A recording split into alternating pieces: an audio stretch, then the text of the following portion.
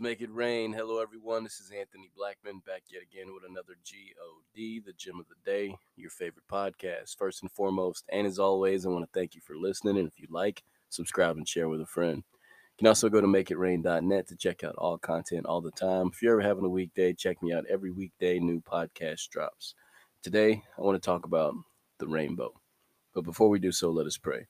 Dear Heavenly Father, we come to you thanking you for everything you do, your word that goes forth and prospers in which the thing it was sent.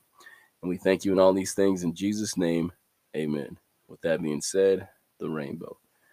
I was riding around at work the other day, having a rough day, had a lot going on. So I decided I was going to put some worship music on, vibe out, get my thoughts together, kind of relax. And as soon as I put that music on, it starts raining. And as I look up, I immediately see a rainbow. I just start smiling because I know what that means, right? I remember what the rainbow represents.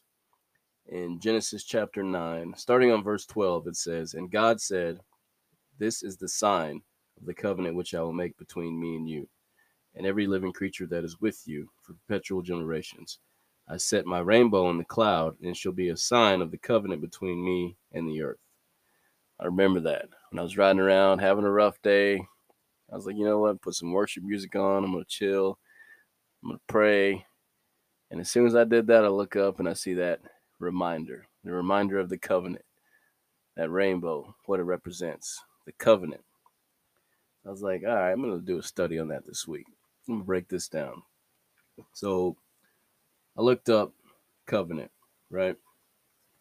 And then, of course, you want to go back to the original language. It was written in Hebrew. So I looked it up in Hebrew.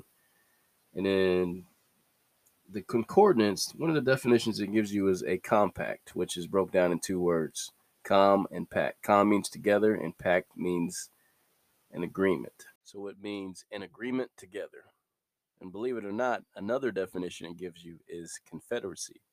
That means a league or an alliance.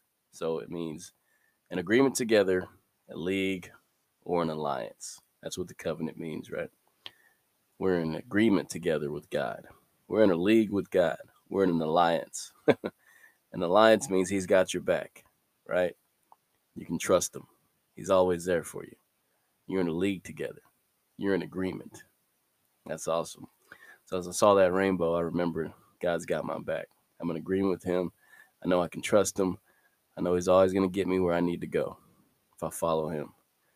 So every time you are having a bad day, just think about that covenant, that agreement. Remember what it represents. Remember God's always got you. He's always there for you. Never left you, never forsook you. The GOD, God bless.